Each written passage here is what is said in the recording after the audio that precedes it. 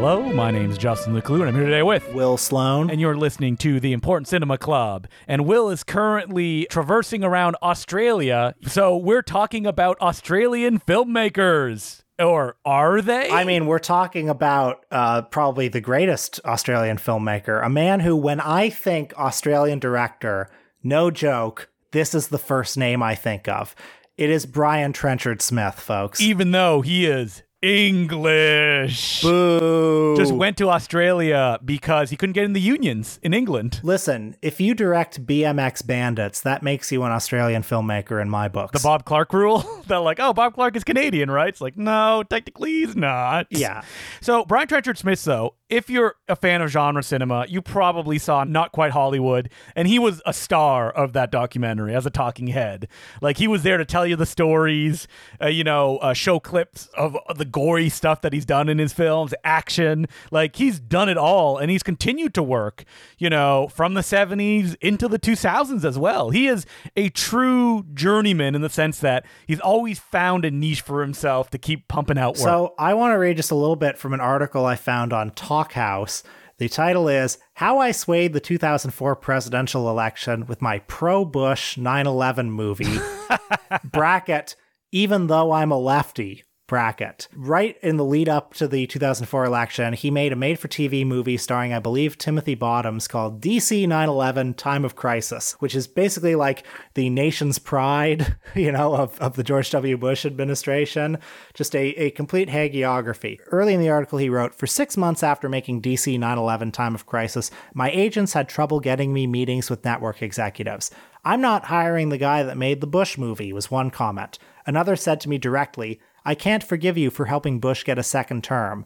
Critics praised or reviled it along party lines. He later goes on to explain why he made the film. He says, "When Jerry Offsay, then Showtime's president of programming, calls you late at night and asks you to take over a movie shooting in 2 weeks because the director has fallen ill, you say yes, even if not a word of the script has been changed, because that was the deal Showtime had to make when acquiring the project. You say yes, regardless of your personal politics. You don't step aside when a man who greenlit 3 of your previous pictures comes to you with a problem." And I'll just read one last little bit here. He ends it by saying, "Despite my lifelong leftist voting record, I am not ashamed of taking on DC 9/11. I've served clients as diverse as Pentecostal Christians and a gay VOD channel. People other than hate groups are entitled to have their stories told. I'm a professional filmmaker. It's what I do." So right there, you kind of have his MO. I'll take whatever job is on the table. And if you look at his career, even his big projects are like, someone dropped out at the last minute. We need somebody. Please take it over. If we're telling the listeners what movies of his they might have seen, well, possibly you've seen Leprechaun 4 in space. Possibly you've seen Leprechaun 3, Night of the Demons 2. So I think it's fair to say that it is a checkered filmography, but there are some really good ones in here too, including several films that have become very beloved. Yeah, like Man from Hong Kong, Turkey Shoot, Frog Dreaming, that stars Henry Thomas of E.T. fame, has a lot of fans as well. A lot of those films, let's be honest, are early on in his career, but things did get a little bit leaner in the 90s when it came to what feels like Brian Trenchard-Smith's strengths, genre fare. So people would probably be wondering, why are we talking about him? And I think it really comes down to 1975's The Man from Hong Kong. God, I love this movie. It's so good. This movie kicks ass. I haven't seen enough of the Ozploitation movies, the Australian exploitation movies, to How make can this... they be better than this, though? This is it. And this is also the quintessential, the greatest, Hong Kong and another country co-production. Because usually when Hong Kong would do co-productions, what you get are North Americans or the English thinking that they're better than them, and then kind of dampening down what makes Hong Kong Hong Kong. While in this one, you have Brian Trenchard-Smith, who takes an on-screen role in one of the fights against Jimmy Wang Yu in an elevator, and his pal and stuntman Grant Page, pushing them as far as they possibly can. Like, there is not a boring moment in The Man from Hong Kong. It is just absolutely obsessed with giving the audience what the poster promises. And I think this speaks to Brian Trenchard-Smith's strengths as a filmmaker. And I think That comes across a little bit in that Why I Made the George W. Bush movie article. He is a journeyman. He is a director for hire. And he takes that responsibility seriously. That's what he's about. You know who else was journeyman and would take jobs for hire all the time? John Frankenheimer, Richard Fleischer, John Badham. And they've made great movies as well. So, everybody's got to work. Everybody's got to put food on the table. And the thing about Brian Trenchard-Smith is that you never get the sense, whether you like the movie or not, that he is looking down on the production or looking to his crew members and going, listen, we got to do this fast. Let's just friggin' do it and get out of here. So a little bit of background on him before we get back to The Man from Hong Kong. He had a very normal, it's the same kind of life story that we often talk about on this podcast. Born in 1946, right after the Second World War. Father was an RAF commander. Grew up, making 8mm movies. He's another one of those.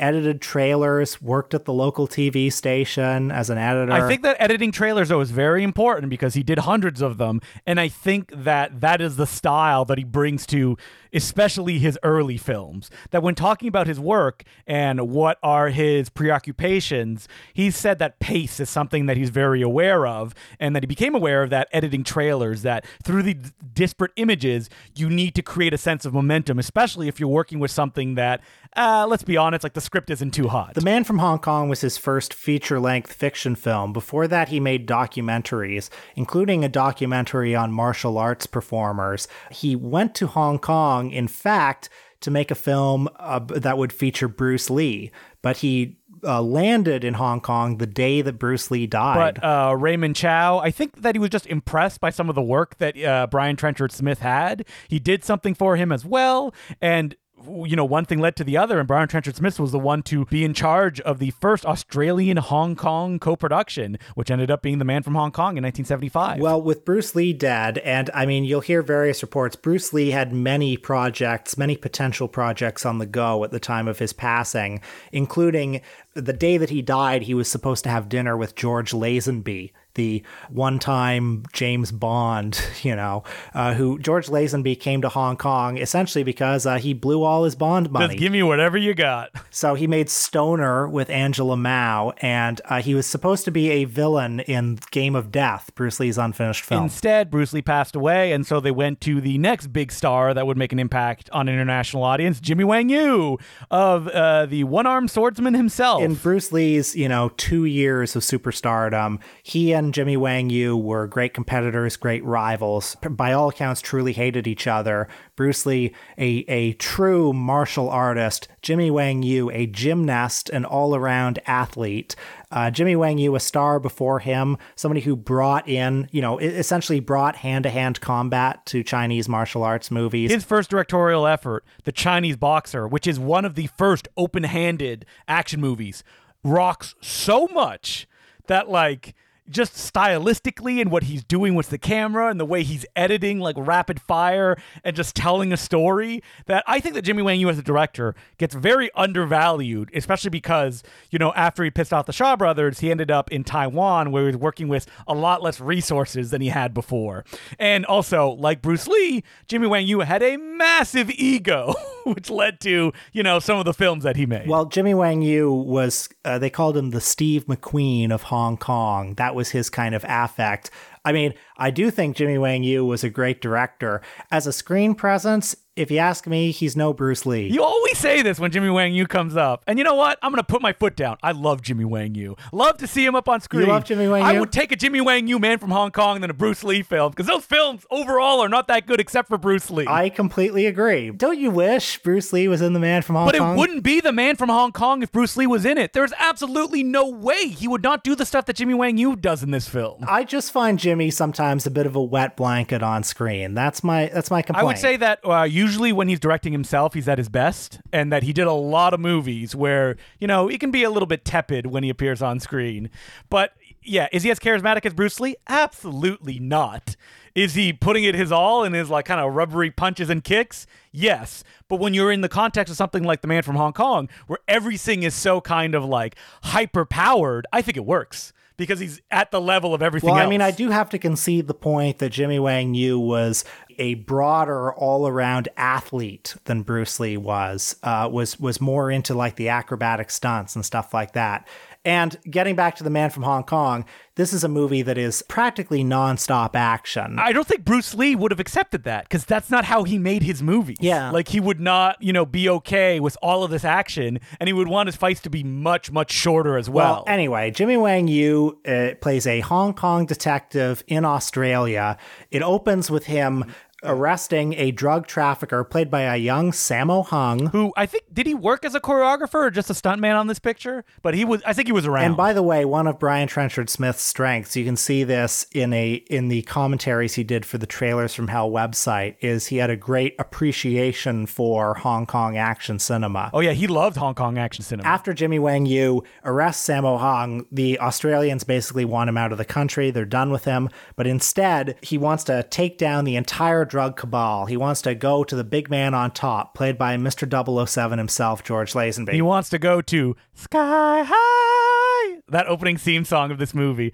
If you're into it, you'll love it. And man, do I love that opening of like hang gliding and Jimmy Wang Yu like firing a gun set to the music. That is like Brian Trenchard-Smith's trailer editing at full force. There's a lot of hang gliding in the movie. There's also just like a lot of action. So, I mean, the car chase that comes, 3/4 of the way through this movie is, it puts the Bullet car chase to shame. Yes. Just cars going through buildings, cars going through billboards. A lot of really cool fight scenes, like Jimmy Wang Yu going against, the whole dojo. Yeah, using all the weapons that are on the wall. Of course, the iconic fight between Jimmy and George Lazenby at the end, where, of course, Lazenby does his own stunts, falls backwards into a fire pit, and then jumps back out with his jacket still on fire. Apparently, Lazenby got some very serious burns from that stunt. That's a bummer, because there should be no injuries when you do that kind of stuff. And you can see that he's kind of like gelled up as well as he like pulls his coat off and tosses it in the corner. But yeah, this movie is kind of actually what I want the James Bond movies to be. Yes, this movie is like the idea that a 12-year-old imagines what a James Bond movie is. Shamelessly entertaining, cool stuff, just every 10 minutes. Jimmy is just all about like being cool and kicking ass. And I mean, he has a huge ego too. And like, it was supposedly a difficulty on set. Brian Trenchard-Smith tells some stories that Not Quite Hollywood, but somehow he got a lot out of him. He's the star of the movie. He's doing all this stuff, and Trenchard-Smith, because he's pushing him forward, unlike the directors on the James Bond film who, they like this material, but they don't want to be crass or anything. That has never bothered Brian Trenchard-Smith. He is just giving you it all, and it works. Like, you watch it now, and it's... I can't imagine seeing this in 1975 when it came out. There's an interview on the Umbrella Blu-ray with Brian Trenchard-Smith where he goes into great detail about his relationship with Jimmy Wang Yu. And I think he said something like on the first night, the two of them went out on the town to sort of get to know each other. And maybe this story is a little blue, folks, but Brian was the one who went home with a girl and Jimmy Wang Yu wasn't. And from that point on, Jimmy Wang Yu really hated Brian Trenchard-Smith and wouldn't get along with him. But Brian Trenchard-Smith also said that if he saw Jimmy Wang Yu today, which obviously he can't now because he's since passed away, but if he saw him today, he would be very happy to see him and might even hug him, because the two of them shared an extraordinary experience, and experiences aren't always shared in harmony. Brian Trenchard-Smith, after that, you would hope like, oh man, that movie was wild. What's the next level that he's going to get to? Let me put the brakes on that. He never reached that level again, unfortunately. And like, if you look at his filmography, there's a lot of cult movies that have gotten like big cult audiences, whether it be the subject matter or just the kind of like little scenes in it that really pop off, like Turkey Shoot. But when you hear Brian Trenchard-Smith talk about them, they're often like very compromised productions that he really struggled with, which you don't get the sense of in something like The Man from Hong Kong. For example, Stunt Rock, which came out in 1978 and is mostly about a rock band called Sorcery, intercut with stunts done by Grant Page, has an amazing trailer, one of the greatest trailers of all time. The movie, though, it's not so hot. It doesn't really have a sense of pace or, it doesn't really build to anything. And that's the unfortunate thing about it. And I mean, Brian Trenchard-Smith says it's the movie he dislikes the most in his career, but boy, does it cut a cool trailer. And just based on that, it keeps being released on Blu-ray. People keep saying, when can I see Stunt Rock? Even though that, again, the movie, in my opinion, doesn't deliver what I would want from it in the way that something like The Man from Hong Kong does. Well, Stunt Rock, yeah, I mean, people love it. And Stunt Rock from 1978 is one of two movies that he made in the United States. The other was Day of the Assassin from 1979. Yeah, which is another one that he took over from somebody else. Right. And this came after, Man from Hong Kong was 75. There were a couple of, action movies that he made and as well as documentaries. He continued making documentaries throughout the 1970s. But in the 80s, when he returned to Australia, that's when if he has a golden age, that's when it began. Turkey Shoot is probably his most famous movie from that period. You watched that one, right? Not good. Really? Not good? People love Turkey Shoot. And I listened to his commentary afterwards, and Brian Trenchard-Smith basically agrees with me. He's like, our budget and shooting time were cut in half, and so it's very austere, does not move very fast, deals more in misery than it does kind of entertainment and fun, and is very violent. And Trenchard-Smith said that he did that because he didn't really have the resources to do anything else, so he upped the violent quotient a little bit. I shall say, I'm not a big fan of prison movies, which is what it deals with for its first half before turning into The Most Dangerous Game. But even The Most Dangerous Game segment is just kind of like misery, where you just see the people being hunted to be killed one by one, and the kind of final payoffs aren't that hot. Now, do all these sequences cut together to make an amazing trailer? Absolutely. I feel like that's what people remember more than they do the movie itself. Okay, well, I'll tell you a movie that people remember. 1983, a little movie called BMX Bandits.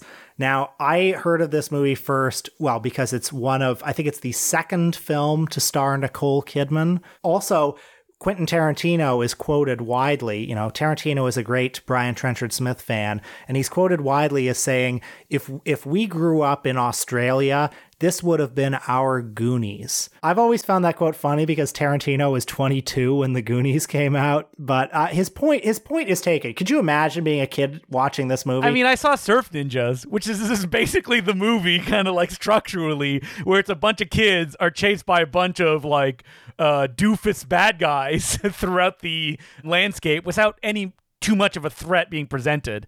I gotta say, I love the movie Rad, which is about BMX bikes. BMX Bandits, I can give it or take it. Okay, I'm surprised. I liked BMX Bandits quite a bit more than you did. I don't think it's a masterpiece by any stretch. Not enough BMXing, in my opinion. To me, no, I watched this movie and I thought, okay, this is the guy who made The Man from Hong Kong. This is what's good about Brian Trenchard-Smith. He's shamelessly entertaining. So this is a movie about three teens, not particularly cool, just three Australian teens who love riding BMX bikes. And that's basically their main character points. And there are villains. The movie opens with a bank robbery. The teens kind of get just entangled with the villains. Walkie-talkies are involved. And a wild chase then starts. Well, the one wild chase. Okay, yeah, and that's what's important here. I was gonna summarize the plot, but you don't need the plot summarized. What you need to know is there are bank robbers, there are BMX teens, and the whole second half of the movie is basically just one long chase.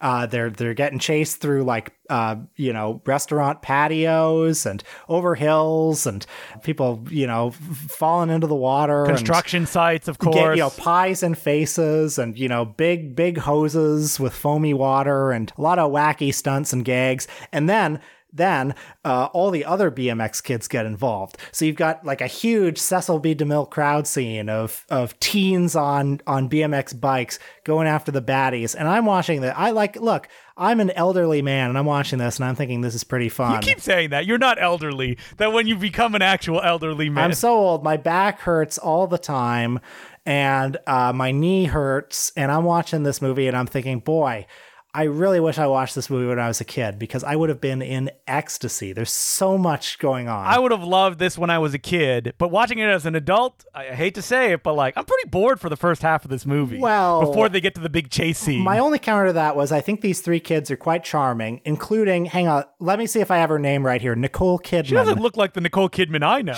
No, she doesn't. She doesn't look at all like the Nicole Kidman you know. She looks like a very normal teenager. Yes. And I think she's delightful.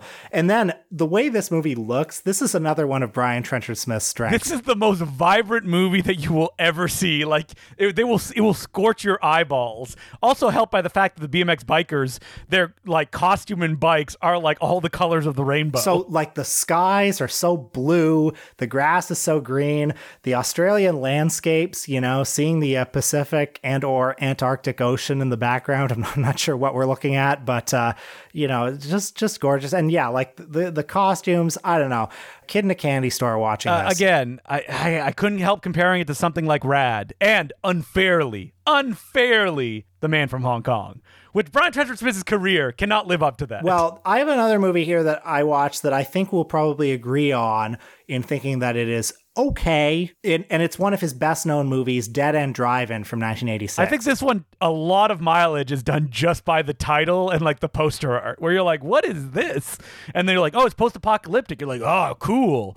They hang out in the drive-in where they like, you know, capture all criminals, or, you know, they get stuck there. You're like, oh, cool. And then they don't really do anything for an hour. Less cool, I would say. Yeah, I think that pretty much sums it up. I mean, this is the movie that, if Letterboxd is to be believed, is his most popular movie that is not a Leprechaun sequel. Wow. It's basically a Mad Max ripoff. It's a post-apocalyptic dystopia set in the faraway year of 1995. There's a teenage couple who go to a drive-in movie, and when they wake up the next morning, they realize that it's actually a like prison camp, and it's all about escaping this prison camp. Now, the movie, I think, is a little bit slow-paced. I mean, there's some pretty weak sauce social commentary in here about how, like, oh, the cool young punks are actually racists. I don't know, pretty lame, I thought. Yeah. It's not paced the way that a Brian Trenchard-Smith movie should be. I do think it gets a lot of mileage just from the visual style. Post-apocalyptic movies in the 80s just have all that neon and all that smoke. You know, you just kind of like living in them. Yeah, they just look, all the movies during this time, it's almost impossible for them to not look good. Not saying that Brian Trenchard-Smith doesn't bring stuff to them, but this is also the pervasive style that was being used at this time. And because he's working in such heightened genre stuff, it just pops right off the screen. I also did watch The Siege of Firebase Gloria, which is his 1989 shot in the Philippines war film starring Arlie Ermey and Wings Hauser. I gotta say, really good. Like real kind of like meat and potatoes war film, doing all the cliches that you expect, but he's seemingly working with a little bit more resources at his disposal, and you get a kind of like grand sense that you very rarely get in his films, because he's working with like lowering budgets as it goes along. Even though I should say, like, it's not like he wasn't striving for it, because, you know, he moved to LA, he wanted to do anything and everything, but those opportunities just didn't come to him. And because he just took everything, he said it himself, like, you know, whatever was thrown at him, he'd be like, okay, yeah, I'll do it. He worked a lot, but he also, you get the sense, couldn't do the passion projects that he really wanted. Yeah, so when he moved to Hollywood in the 90s, he said that when he was in Australia, I was possibly a medium-sized fish in one of cinema's smaller ponds, but when he moved to Hollywood, he immediately became plankton. You can see that in his filmography. I mean, again, Night of the Demons 2, Leprechaun 4 in space. Hey, don't forget the TV movie Sahara, which is a remake of the Bogart film starring Jim Belushi, which is fine. It's good. You watched Sahara. You watched his Sahara, didn't you? It definitely feels like what it is, a TV movie. But, you know, shot in Australia, so the desert is nice and big. Jim Belushi gives an okay performance. It's another siege film like Firebase Gloria. And it works, and that's really all that it needs to do, and is very efficient in the way that it tells its story. It feels like there's a little bit something missing, probably coming from the TV budget, but it ends in a satisfying place. But I should also note that I haven't seen the original Sahara that much, so it could be a shot-for-shot remake for all I know, and I don't. I mean, I haven't dipped into his late career. I'm quite interested in 2009's Pimpin' Wee Wee, also known as Porky's Pimpin' Wee Wee. Oh, yes. That's right. A long gap just to keep control of the rights sequel to Porky's that is completely unrelated to the original. Again, you know, lots of, I mean, I think his most recent, you know, he made a film with Cuba Gooding Jr. in 2013 called Absolute Deception. He made a movie more recently with Thomas Jane and John Cusack called Drive Hard. More recently, 2014, which was almost 10 years ago. I will say that Brian Trenchard-Smith's still a great talker. Like the Trailers from Hell videos he does, every single one of them is worth watching. And he's a novelist now. That's seemingly what he spends most of his days with. That need to create and to do this kind of stuff continues in his blood. He just cannot give it up. And I love it about him. So yeah, if I were to sum up, why should you care about Brian Trenchard-Smith? It's because A, he was the central figure, probably, I think that's fair to say, in a very interesting moment in Australian film history. He was the central figure, the most famous director of the Ozploitation boom. And you can learn a lot about Australia through those movies. Secondly, you should care about him because he is a tireless journeyman who, when he was at his best, was the best kind of journeyman. As you said earlier, somebody who threw himself into his work, who did not condescend to the work, tried to make unpromising movies as good as they possibly could have been. Well, Justin, do we have any letters this week? We do have letters, and as per usual, you can send us emails at importantcinemaclubpodcast@gmail.com. Our first letter is from Bashir Aiden, and he goes, "Hey, Justin and Will. Hope you guys are doing well. I'm a recent new listener, and I've been enjoying going through your backlog of eps on filmmakers who are rarely talked about. I'm not sure if you've talked about him yet, but I wanted to know your thoughts on Terrence Nance and or the specific style of new black filmmaker, i.e. Jen Nikiru and Martine Sims. I've been a longtime fan of Nance's film, The Oversimplification of Her Beauty, and his television show, Random Acts of Flyness. I haven't seen a filmmaker with a style exactly like his and feel like he's creating the only groundbreaking stuff on television. What do you guys think? Are there any other filmmakers before him who you find similar? Let me know. Thanks, Bashir."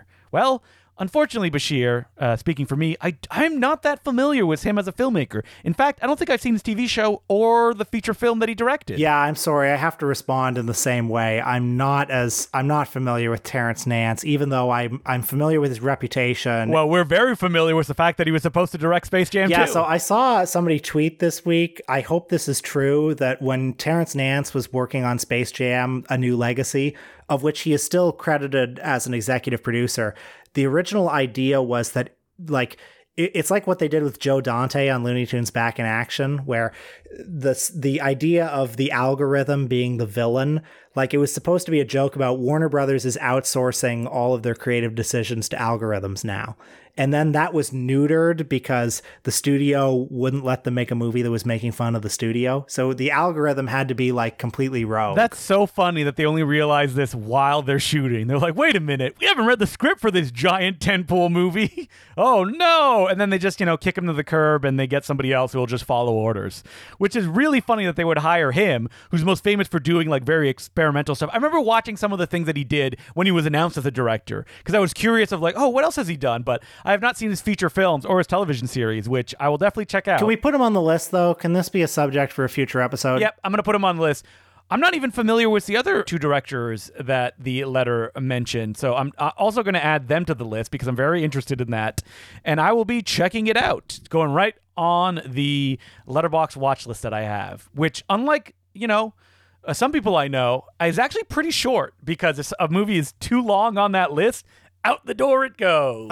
Justin, by some people he knows, is referring to me. My Letterboxd list is very long and is full of movies that I will never watch. I actually get tired of seeing a film on a watch list. And I go, listen, if I haven't watched it by now, I ain't watching it, so get out of there. I like when I watch a movie and then I go on Letterboxd and I find, oh, this was on my watch list, apparently. Do you ever look at your watch list for inspiration? Every now and then, yes. I should look at it more and try to cut through that kind of stuff and try to remind myself, why did I add this? I made this request to Letterboxd 3 years ago. If they could give me a little note I could write on the watch list being why I wrote this, why I'm interested in this. Because many of the films I'll add are international films, and I'll be like, I don't know what the point of interest for this was. I completely agree. Now, Justin, do you have any letters where I can flex some knowledge? Any letters where I can not say, oh dear, I'm not familiar? Well, if we don't know anything, I'm hoping that people who perhaps are like us will go look into these filmmakers. So that is a good jumping off point.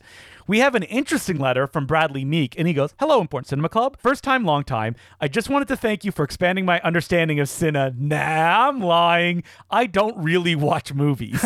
I watch maybe a dozen movies a year, and mostly just to hang out with friends. But I do enjoy your podcast. So if you've ever wondered, do just cinephiles weirdos like our podcast? The answer is no. Some podcast weirdos like it too. I've even been a Patreon subscriber. It's fun to learn about cinema history and esoterica, even if I have no plans to watch anything myself. And you guys are great at critiquing and discussing the nuances of film. It's been great for many hours of entertainment, so thank you for that. Big twist. Note. You did get me to watch Don't Let the River Beast Get You, so there's that. How about that? That's not bad. My question for you is, if you could watch only a dozen movies a year, what would you watch?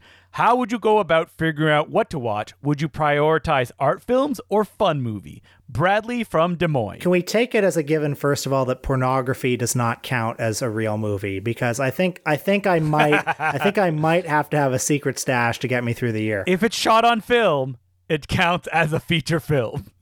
If it's not, then you're good. This is just for pornography. This does not affect narrative features. Okay, I can work with that. So yeah, oh man, that's a difficult question. I think if it's just 12 movies a year, then that would mean I would have to radically reconfigure my relationship with cinema. It wouldn't be about discovery. I would only choose... What am I doing instead, though? Like watching sports? Like what else is there to do? I mean, there's novels. You could read novels. You could be volunteering, putting yourself out in the world, helping it to be a better place. I think, yeah, I would choose things that are purely comfort watches. So I would probably, like, when I went on the plane a few weeks ago, when I went on a 15-hour flight, I would choose whatever I loaded on my my hard drive just for that. So I would probably include like one or two Martin Scorsese movies, you know, something like Casino, you know, something that's just like really easy to watch. Something like Goodfellas. Then I'd probably also put on some Abbott and Costello movies. And then I'd put on a couple of Kung Fu movies. Yeah, one 35mm porno, you know, for the long... Shake it up a little bit. For the long, lonely nights. For me, I don't know what I would watch. Like, I have movies that I really love, and I don't revisit them very often. Like, I very rarely go, yes, my comfort movie. It's time for me to watch it. And I think principally because when I was young in my 20s, early 20s, I watched those movies too much for the specific reason that I was constantly having, because, you know, I'm such a Lothario, girlfriends come over, and I'm like, well, let's watch this movie that I love. Those have been burned now. Like, I've watched them too many times. And do they have, like, does a movie like, I don't know, Army of Darkness or whatever movies you were using to woo the opposite sex, like, do they have bad associations now? No, not at all. No, so I'm very happy about that. So, yeah, because the movies, they kind of go over it, and let's be honest, I can't even remember all the times we watched those movies. So I mean, yeah, when a man's racked up the body count that you have, I'm sure that's 150 to Wilt Chamberlain levels of viewings of Army of Darkness. And the thing about like comfort movies as well for me is that I love new movies, and not specifically new movies that are coming out in theaters, new movies to me. There is so much stuff I have not seen, but is interesting to me because I like too much stuff, which is a weight I bear like Atlas holding up the earth. It'd be nice if I only liked one or two things and I would just kind of, go down that avenue, but I'm like, no, give it all. I like it all. I kind of wish I was a little bit more like that. I would say that my viewings are pretty much like 80% new stuff, 20% revisits. I think that's kind of what the ratio is, because I do like revisiting things. There are definitely plenty of movies that I've worn out over the years, and I feel sad about that. Like, I feel sad that, Monty Python and the Holy Grail is completely worn out for me at this point.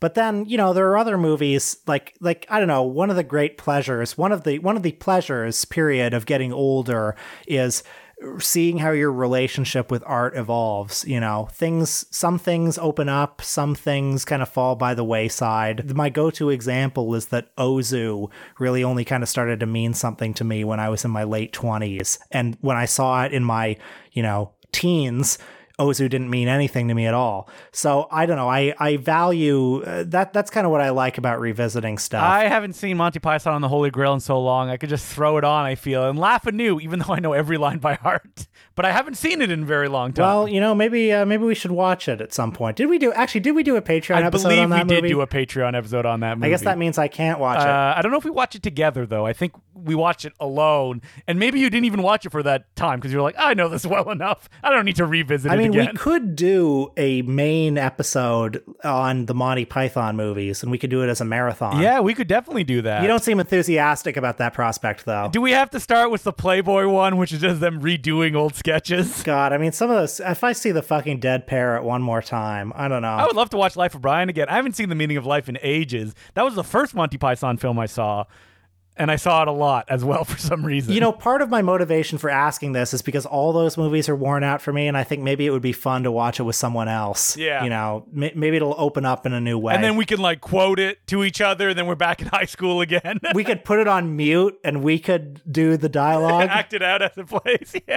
Because, it's been so long that, I have that old Holy Grail, that big black box that it came in on DVD, a million years ago? Yes. I've had no interest in picking it up, and I'm sure the 30 Blu-ray versions that have followed. So thank you very much for that letter. I hope you watch more movies. I'm glad you enjoy us just talking about this kind of stuff. I'm curious to know what his 12 movies are. He says he watches 12 movies a year. I'm curious, are those 12 movies new things that he explores? He says he watches them with friends. So is it just kind of a go-to party mix of, I watch Marvel movies with my friends because that's what my friends watch, or I only watch Goodfellas with my friends. Are there certain go-tos, or does he, or sir, I'm asking you, the listener, do you have a movie club that meets 12 times a year where you find something new? Tell me more about your viewing habits. I'm curious. And I'm guessing that he definitely came from Michael and Us, which is, probably the pipeline to the Important Cinema Club. You know what's great about you and me, Justin, is between us, we have so many podcasts that we're getting new fans from every direction. 2, 4. Yeah, I have to make it up for all the success that, you political heads, you're just listening to Michael and Us. It's funny because, I follow most politics stuff, too, and I talk to Will about it, but I never get a chance to talk about it in the Important Cinema Club. We can change that. Yeah, but the new co-host of the Important Cinema Club, Luke Savage. The new co-host of Michael and Us, Justin DeClue. Oh, my God. The world would be off its axis. Cats marrying dogs. What's weird about podcasts for me is that if I listen to something about, video games, I want to play those video games. I'm like, this sounds fun. The people are talking about it, which feels like we're not doing our due diligence, that we're not getting these people convinced that they need to watch these movies. I like that after we did that episode on the Japanese filmmaker Sato, definitely a half dozen people who logged Lolita vibrator torture on Letterboxd as a direct result of this podcast. And even though we're like, don't watch it. And they're like, I need to watch it then. You said that. I said, if you're interested, check out Lolita vibrator torture. I take great pride. If I've accomplished anything in my life, it's those 6 Letterboxd logs. Well, those are a very specific ones too, that it feels kind of illicit. If we're yes, this Argentinian filmmaker, go watch his movie. And we refresh, will be one person. And we're like, do they listen to the podcast? No, I don't think so. As per usual, you can send us letters at importantcinemaclubpodcast@gmail.com. By the way, speaking of rewatching movies, expanding in our minds as we get older and revisiting, on our Patreon, we are once again diving into the filmography of Abel Ferrara. You know him, you love him, the King of New York himself. And we're talking about his late period film Pasolini, about the last 24 hours in the life of Pier Paolo Pasolini's life. This is a movie that I wanted to talk about with Justin because I realized that over the years, it's come to mean something to me. Watching it over and over again, over the years, I've come to love it in a way that I didn't used to. And maybe we could work through that. So to listen to that episode, you can check it out at patreon.com/The Important Cinema Club. And next week, the Australian journey continues because we're going to be talking about the only Australian filmmaker that me and Will know, George Miller. That's right. We were talking about maybe doing Paul Hogan, but then we thought, no, let's give the continent a bit of respect. You know that we've said that now. People would be like, Hogan. We will do Paul Hogan at some point. We'd have to watch 4 Crocodile Dundee movies. That's counting the one where he plays himself. So, yeah, George Miller. Also, we think, you've been a great audience. You've been a patient audience as we've gone through all these detours. I think we owe it to you folks to do a filmmaker who everyone likes, George Miller. We all love Lorenzo's Oil, and it's time to talk about it finally. That's right. Happy Feet 2 or whatever. Wait, don't you want a jukebox musical, Will? I mean, maybe Happy Feet's good. I don't know. George Miller's a good filmmaker. I'm just not a... People love Babe 2, Pig in the City. I like Babe 2. I love the original Babe, which, let's be honest, was ghost directed by George Miller.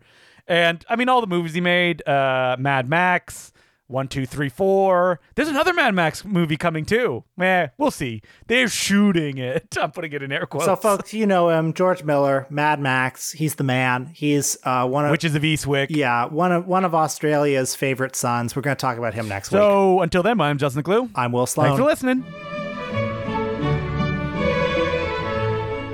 And as per usual, I would like to thank some of our new Patreon subscribers, who include Luke Gordnier, Amy Butterfield, Abe Braun, Nathan Duckworth, Christopher Abernathy, Lee Calloway, Brooks464, Travis, Paul Gardner, and Tom Meager.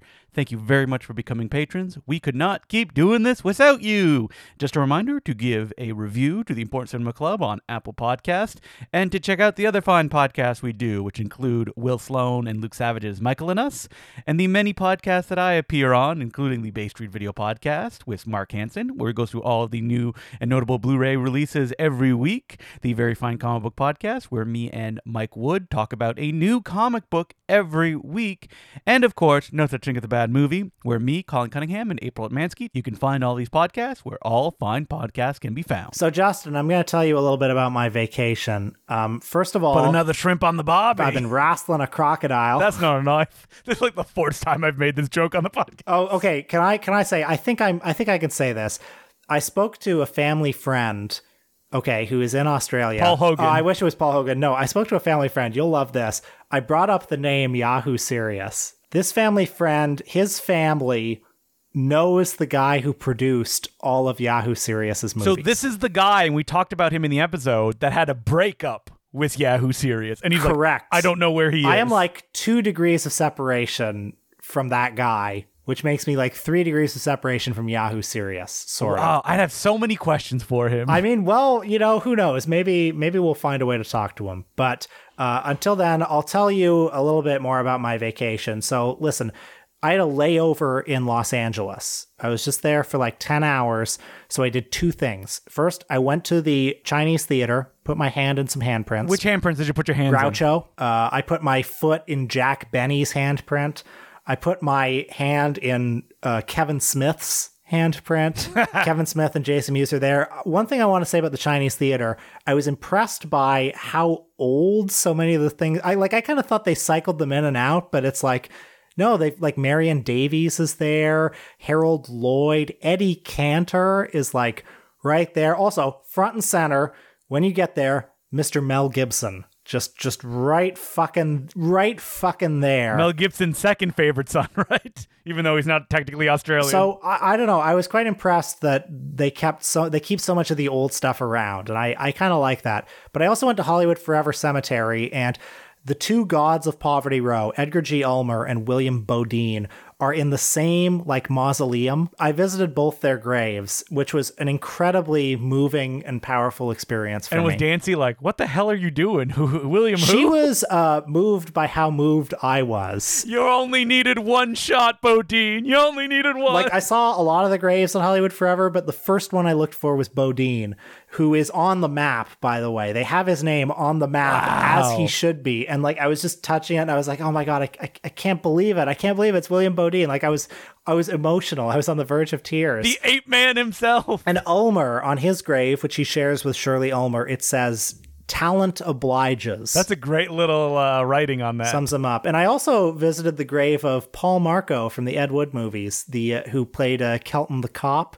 And appropriately, Paul Marco is at the very, very edge of the cemetery, like in the like he is up against the fence in the bottom right corner of the cemetery. Could not be a lower budget section. So I felt very. It was fitting in a way, like Burt Reynolds has a bust for his head, like right in the middle of the cemetery. There's a big Burt Reynolds statue that's his grave, but Paul Marco, just on the edge. And I found that, very powerful. So what else have you been doing there on your trip through Australia? Have you had any movie sites? Well, I had one other really important one. We were in New Zealand. Oh, wait, I hear some music starting. I can't do it all. So you were legally obliged to go visit Hobbiton, I visited right? Hobbiton, and let me tell you, it was very fun. Has Dancy actually seen those movies? No, Dancy likes them a lot. So, I mean, that I would not have gone on my own. You would not have gone on your own. They mean yes. nothing to me, but I'm glad me I and went. Dancy can hang. Us Lord of the Rings heads. Well, I'll just tell you, Hobbiton is really fun. It's really nicely maintained. Also, it's like, you can tell why they picked it because it's in the middle of, like, just the drive in and out is well worth it. Beautiful rolling hills and lovely farmland and just many, many sheep who all looked very nice. So for people that don't know, the original Hobbiton from the Lord of the Rings films was a temporary set. And when they had to bring it all down, they were like, oh, man, this stinks. So when they did the Hobbit movies, they said, we will build these permanent so then they can become a tourist attraction. Like, it was all in the design. They knew this was what it was going to be used for. And very clever. Like, what were the activities that you could do there? Well, they take us on a tour. Like, we go through the little Hobbit village and we go up the mountain and down. Like, we go up to Bilbo's house. Now, I don't know if you know this, but Bilbo was actually a fairly wealthy Hobbit. Yes, I did know that. And the higher you get on the hill, the more, like, Tolkien thought about the class system in Hobbiton. The higher you get on the hill, the wealthier the Hobbit is. So Bilbo is near the top of the hill. So I saw Bilbo's house.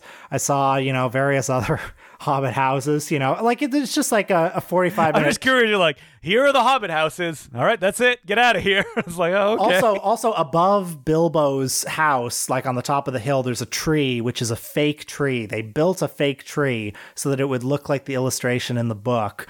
And that fake tree is still there. So there's a little peek into New Zealand culture for you. I wonder if they're like, does anybody like the Hobbit movies? No hands go up. Yeah, they're not that hot. Yeah, well, there's a lot of, you can get, Martin Freeman bobbleheads and shit at the gift shop. And what else was there? I mean, I saw the Sydney Opera House. So that's a movie thing because I saw Jackie Chan fought on that, right? from Bleeding Steel. Yeah, and that did not believe me.